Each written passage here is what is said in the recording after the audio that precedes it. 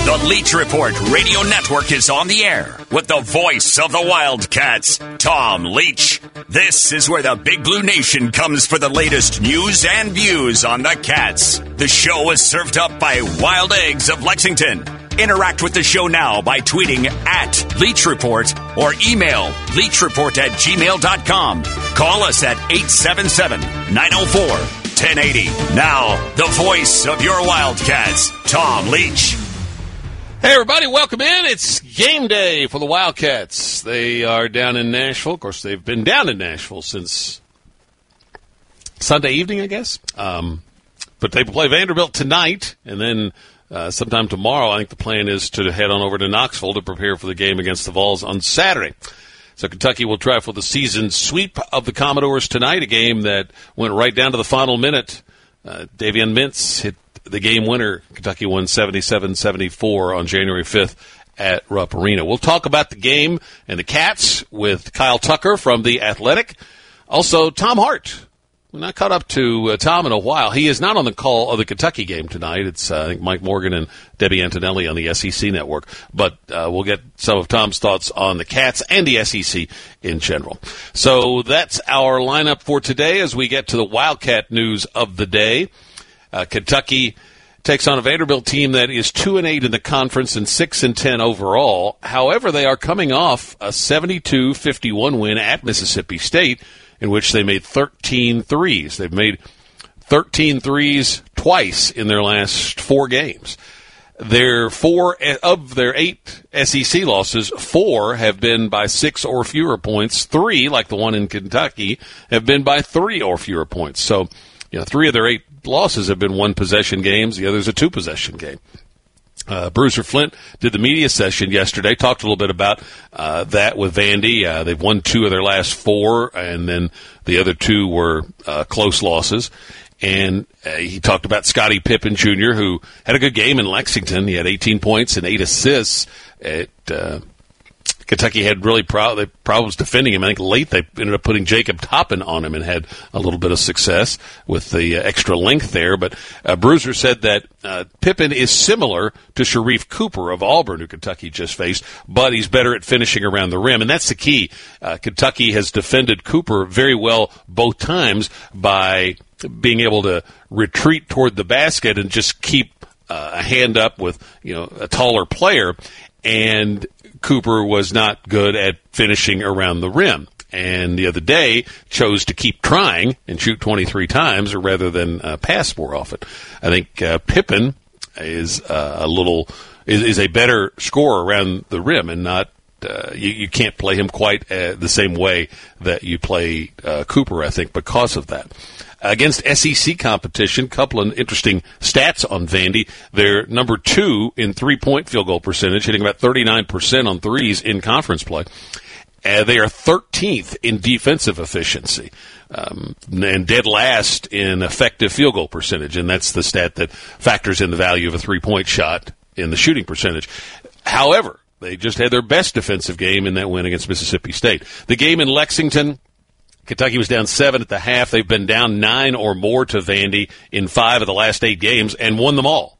The free throw line was the big difference at Lexington. Kentucky got to the line 32 times and made 26. And Olivier Sarr got 17 free throw attempts and made 14. So it'll be interesting to see how Vandy defends him after that game. I think Sarr had 24, his season high at Kentucky in that game. Davion Mintz yesterday did a session with the media, was asked about playing a second season at Kentucky. He didn't commit, but he did say he's going to finish out the season and see where that takes me. So certainly seemed to leave the door open to that possibility, and we'll see how it plays out for Davion. I think he'd be a great addition to next season's team. Florida has offered a scholarship to an 8th grader in Tennessee, Avery Hainsworth. His dad, Albert Hainsworth, the former Tennessee and NFL star. And it's the first scholarship offer that young Avery Hainsworth has received. And the women's selection committee came out with their top 4 seeds in each region yesterday. Kentucky is the 16th overall seed, but has a chance to move up because they have games left against 2 teams that are ahead of them on seed lines, South Carolina and Georgia. The Cats are back in action against LSU tomorrow night. Links to the stories that we talk about can be found on the Bud Light Leach Report page at TomLeachKY.com. We're coming to you from the Clark's Pump and Shop studio. Tom Hart will join us when we come right back. It's the Leach Report Radio Network, served up by Wild Eggs of Lexington.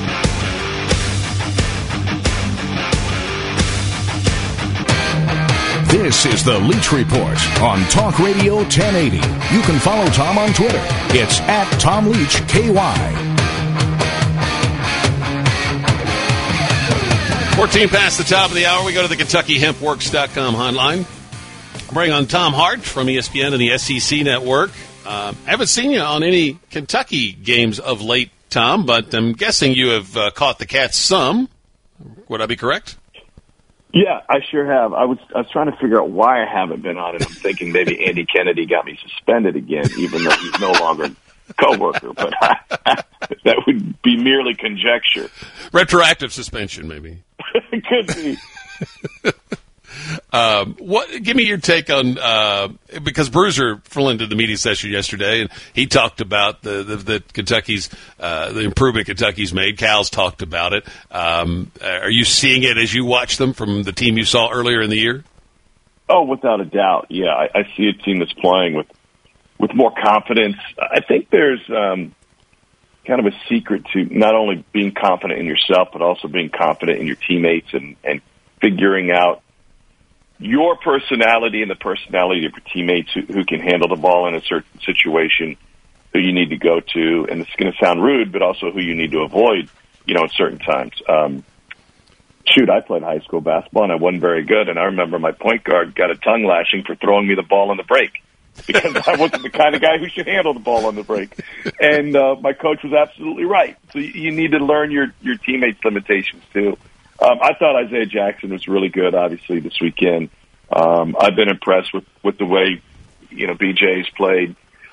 And I think it needs to be considered. College basketball doesn't exist in a vacuum. You look at what happened with Jalen Johnson and Duke and the fact that kid hadn't been playing well, and he's a proposed lottery pick, and he just said, yeah, you know what, I'm done, and I'm just going to walk away and get ready. That's not a good sign for college basketball as a whole, but it should help us understand what's going through these kids' minds as they deal with frustrations that in their world, sometimes it's just easier to pull the plug and move on, especially if you're a guy who's bounced around to a couple different schools.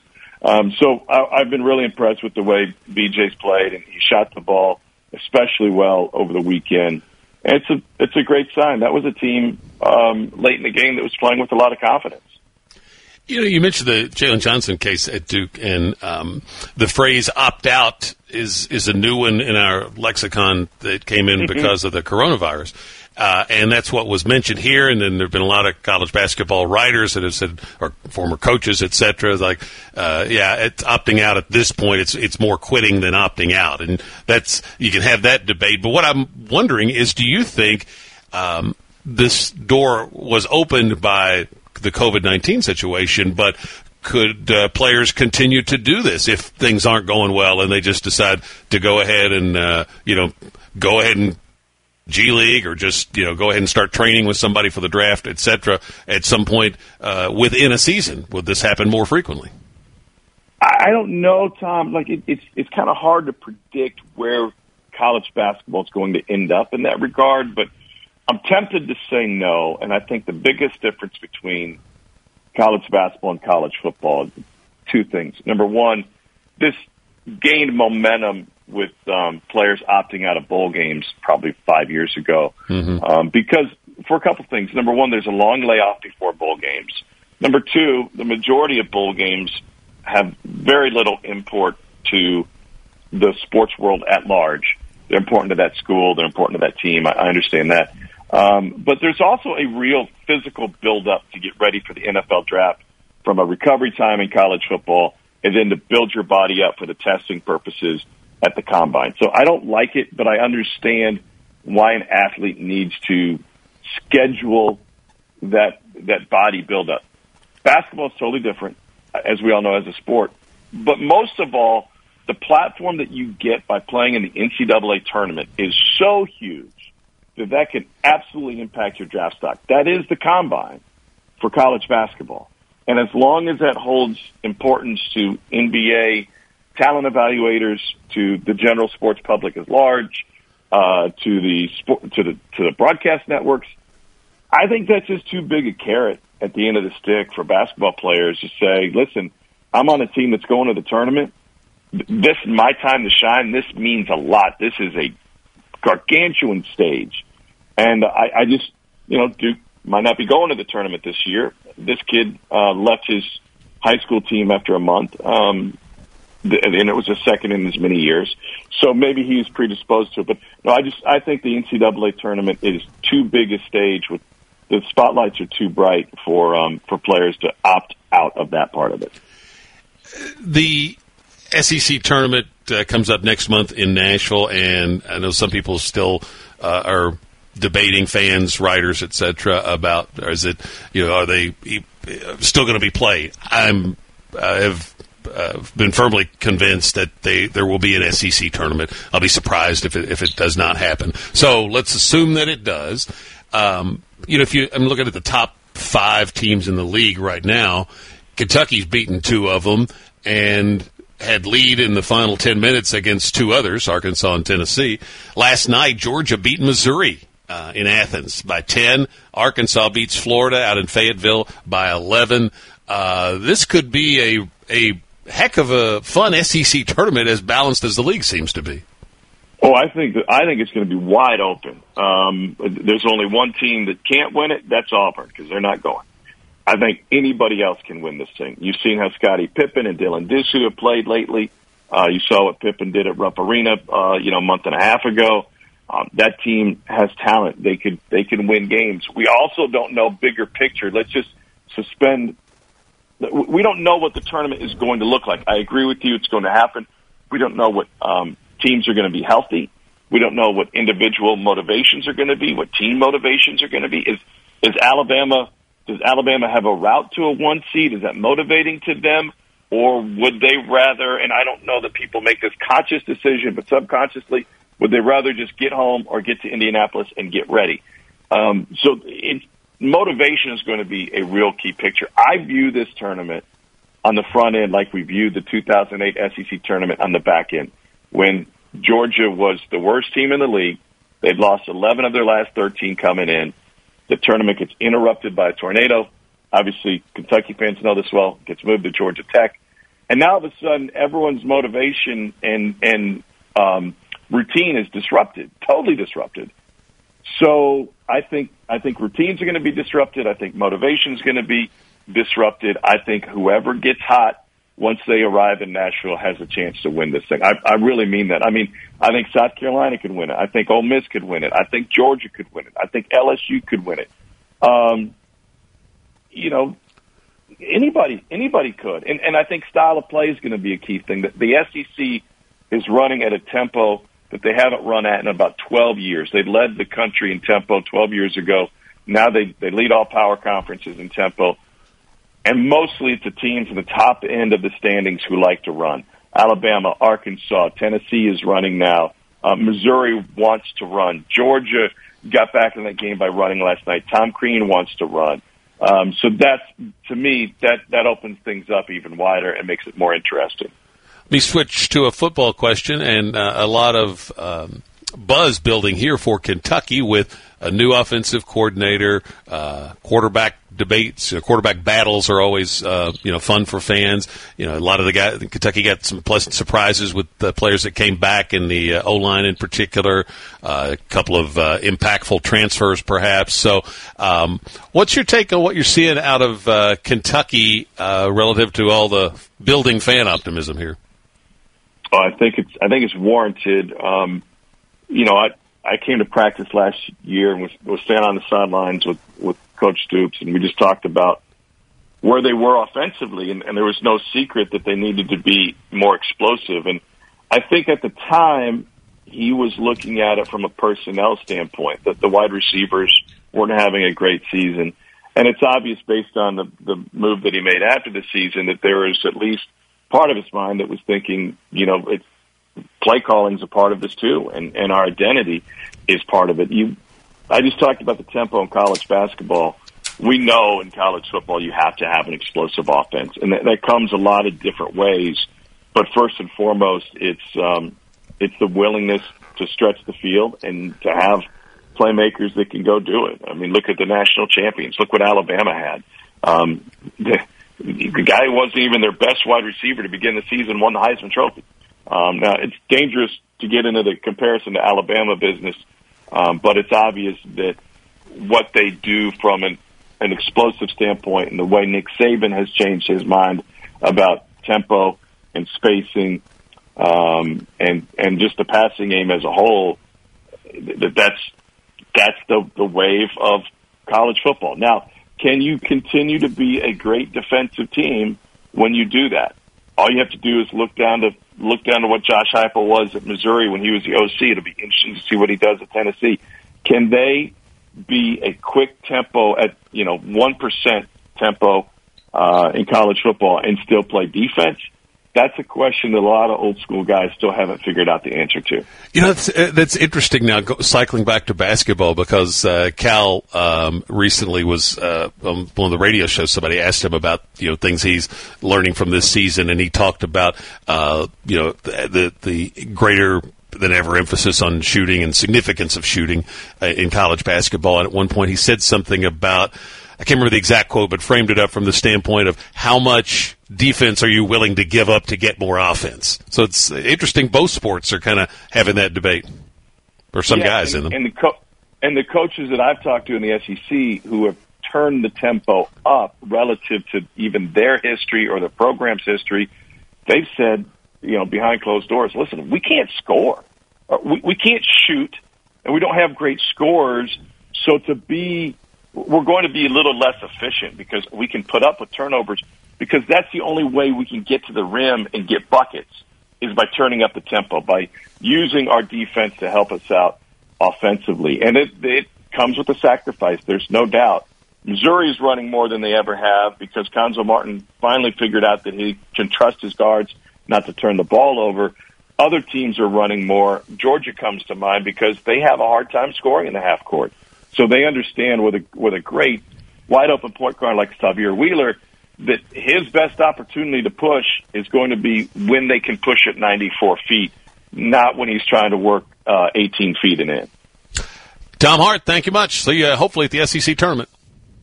All right, Tom, stay warm. You too.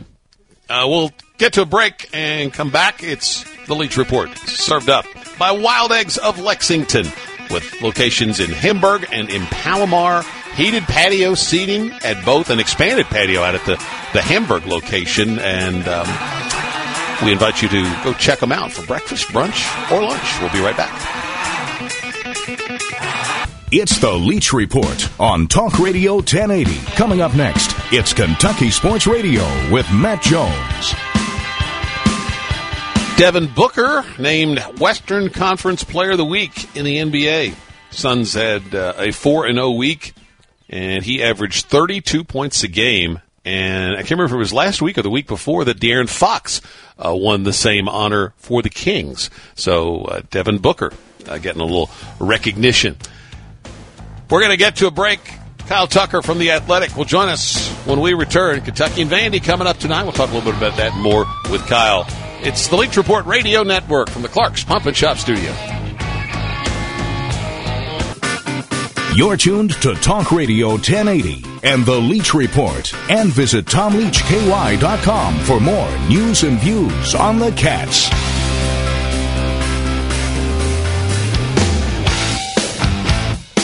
Second half of the Leach Report for Wednesday. More snow coming to much of Kentucky tonight, and in the southeast, I think more ice. So everybody try to stay safe, and we got some warmth, some thawing coming starting, I think, at the end of the weekend or into next week. We're efforting Kyle Tucker from The Athletic. Oh, we've got him on the line now on the KentuckyHempWorks.com hotline. Kyle Tucker joins us from TheAthletic.com, where his most recent story is about Kentucky's win over Auburn last Saturday. A breakthrough, Kyle, in that they finally were able to win a close game. Made some key plays down the stretch. Probably, I thought their last 4 minutes in that section of the game maybe as good as they've been all season. Yeah, and frankly, if you think about the loss to Arkansas, the game before, I mean, those last two games, there's a lot of sort of encouraging things to take from them. The offense has kind of opened up. They've started to score. They've hit shots. They've made a bunch of threes.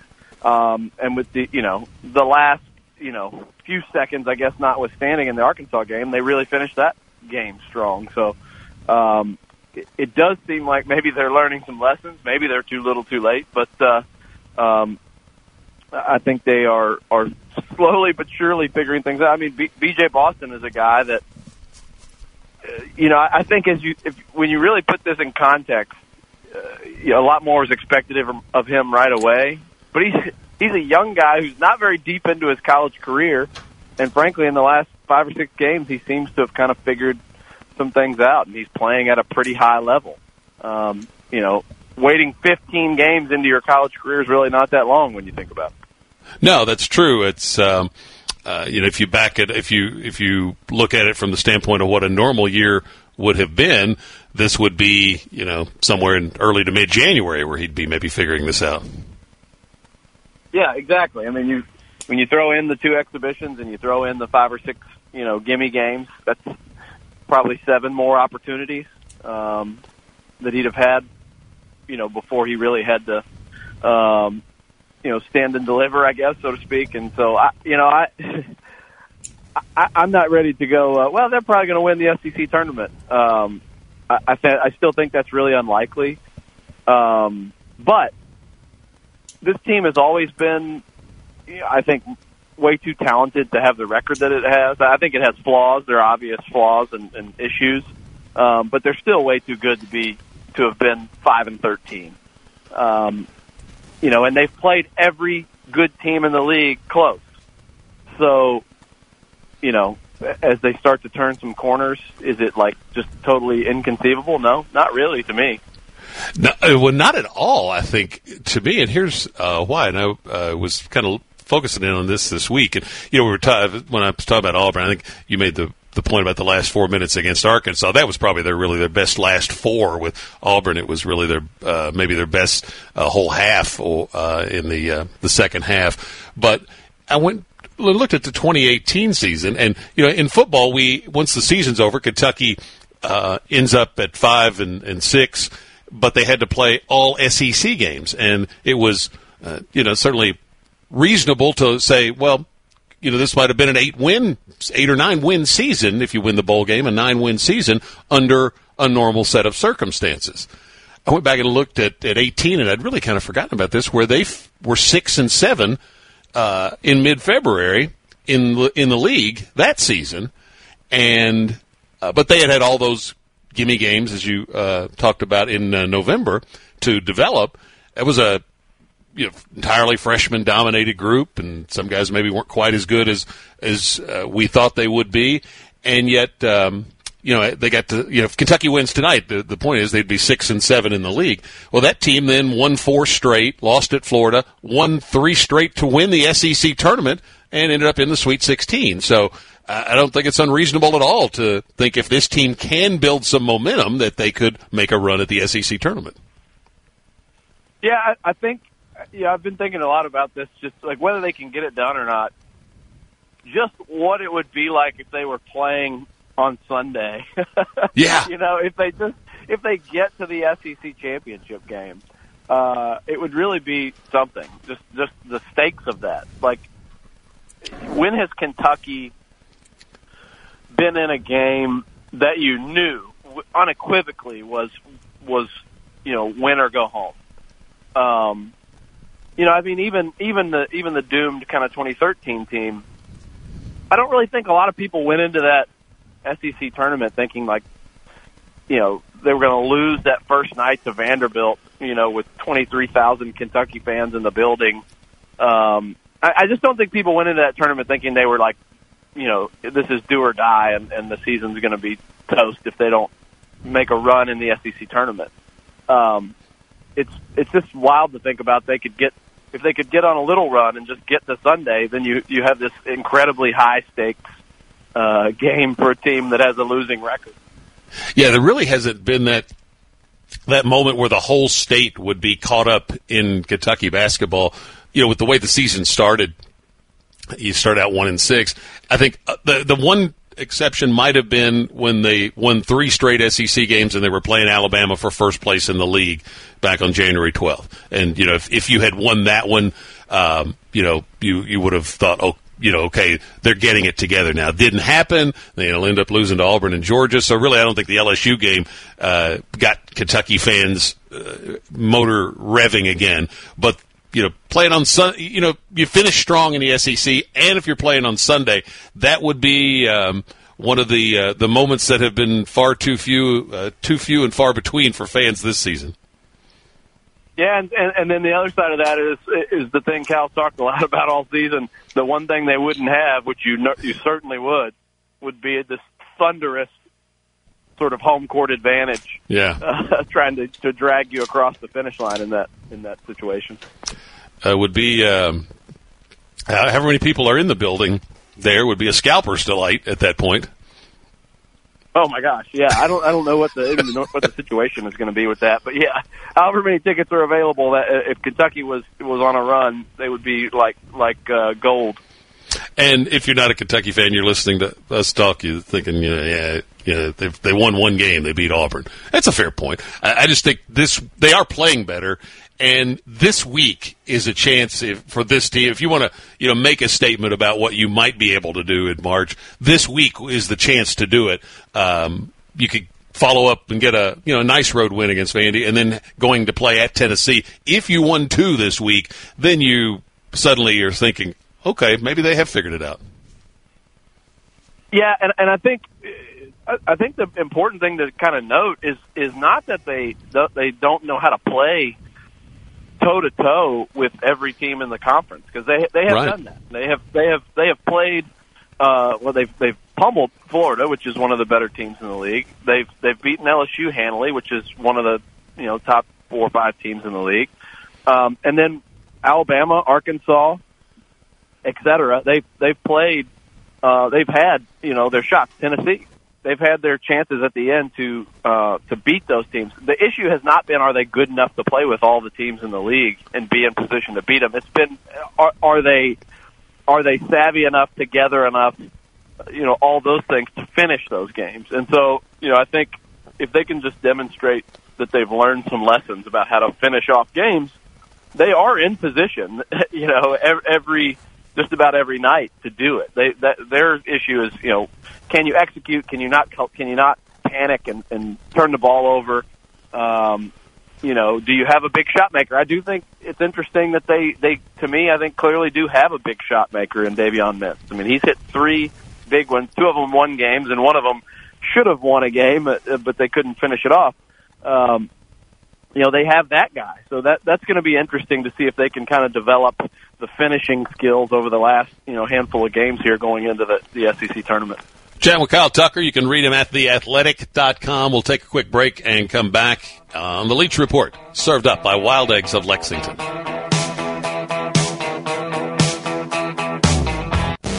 Look for the Leach Report on Facebook. Show updates, contests, and other cool stuff. Check it out today.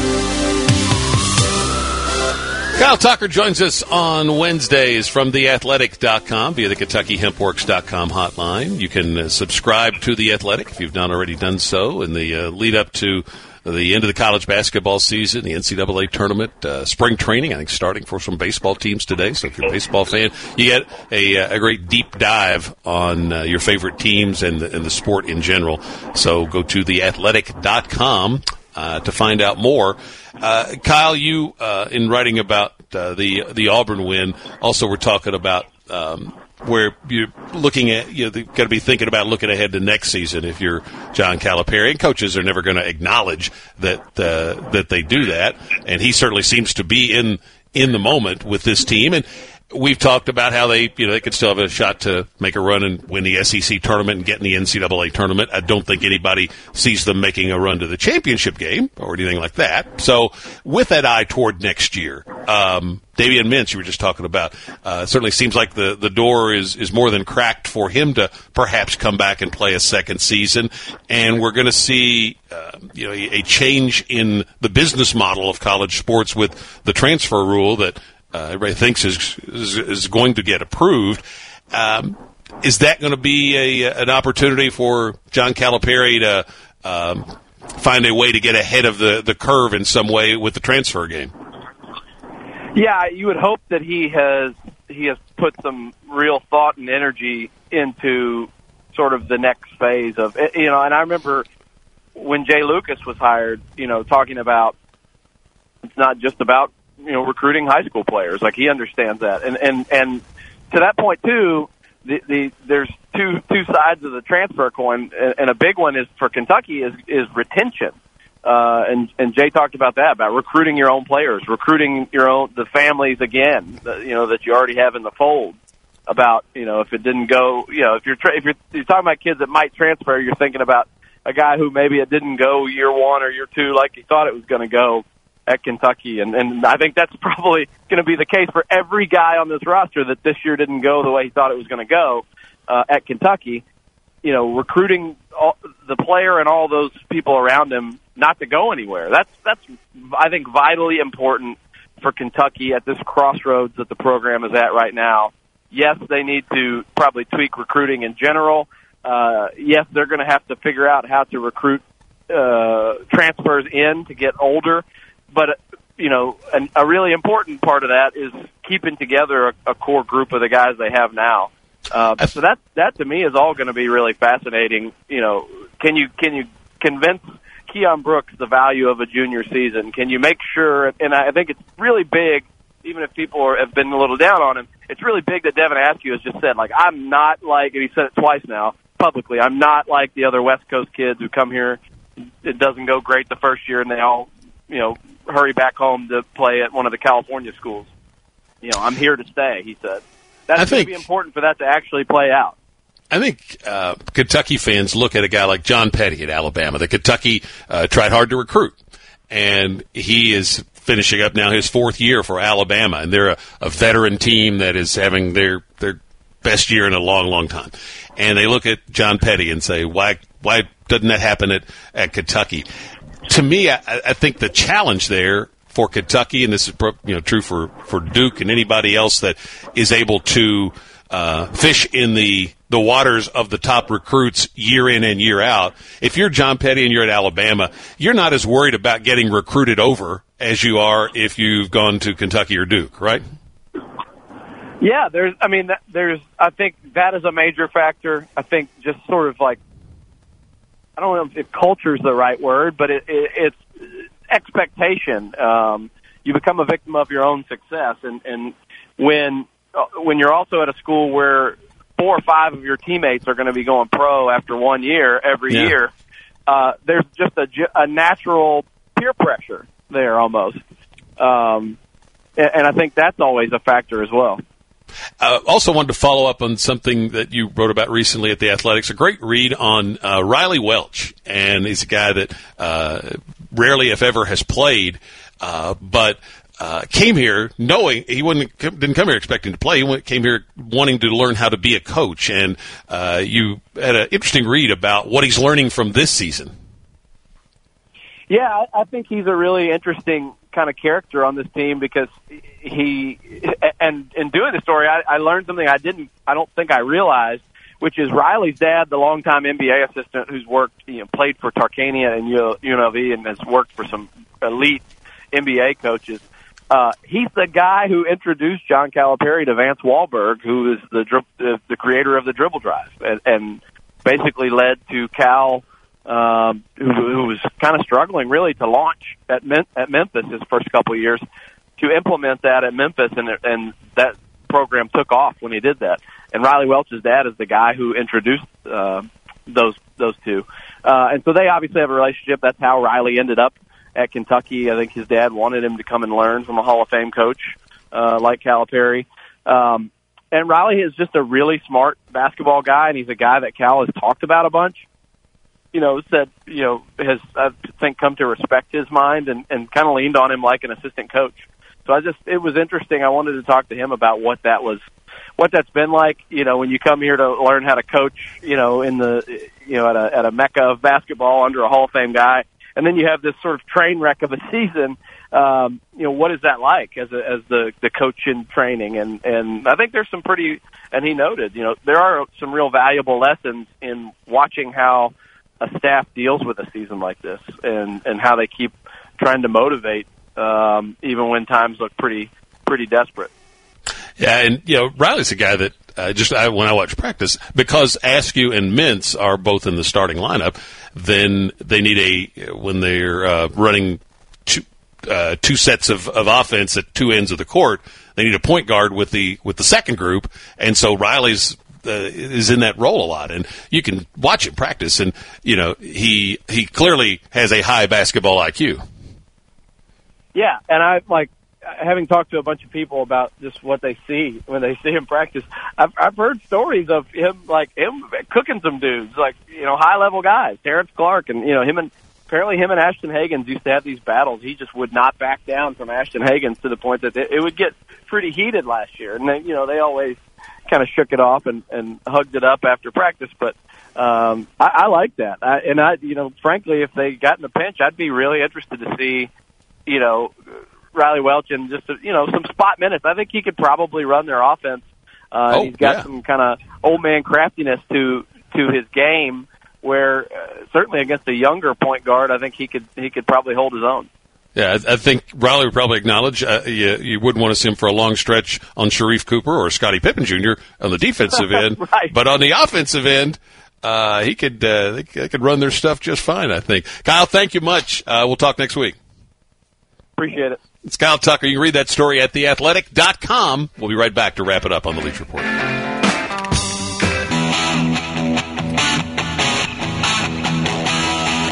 We were talking about Wan'Dale Robinson with Josh Moore yesterday and his transferring to Kentucky from Nebraska. You can hear him talking about it, Wan'Dale, on the latest edition of the Behind Kentucky Football podcast with Curtis Birch. Here's Wan'Dale talking about Liam Cohen and the attractiveness of that hire. It's really, really exciting, especially knowing he coached receivers at one point and then he coached the quarterbacks, and so he knows exactly what you need to look like to be in the NFL. So that's just a really big thing. He can always pick at little things that I might do and just help me get better. Even coming from Nebraska, he had access to see what I did. And so he can tell me exactly what things I was doing really well and some things I needed to work on. And so that's just a really big plus of having him here too. And again, you can find the full interview that Curtis did with Wan'Dale Robinson at the Behind Kentucky Football podcast. This day in Wildcat history is presented by the new Rave On app for fans to comment on big plays and bad calls with other fans during a game. The note for today is a happy birthday to former Wildcat football nose guard Matt Elam. We'll see you tomorrow to recap the Cats and the Doors here on the Leach Report, served up by Wild Eggs. Thanks for listening to The Leach Report. Make sure you check out the podcast page at TomLeachKY.com whenever you miss a show. And be sure to follow The Leach Report Facebook page. If you have a question for Tom, email it to leachreport@gmail.com. See you next time, right here.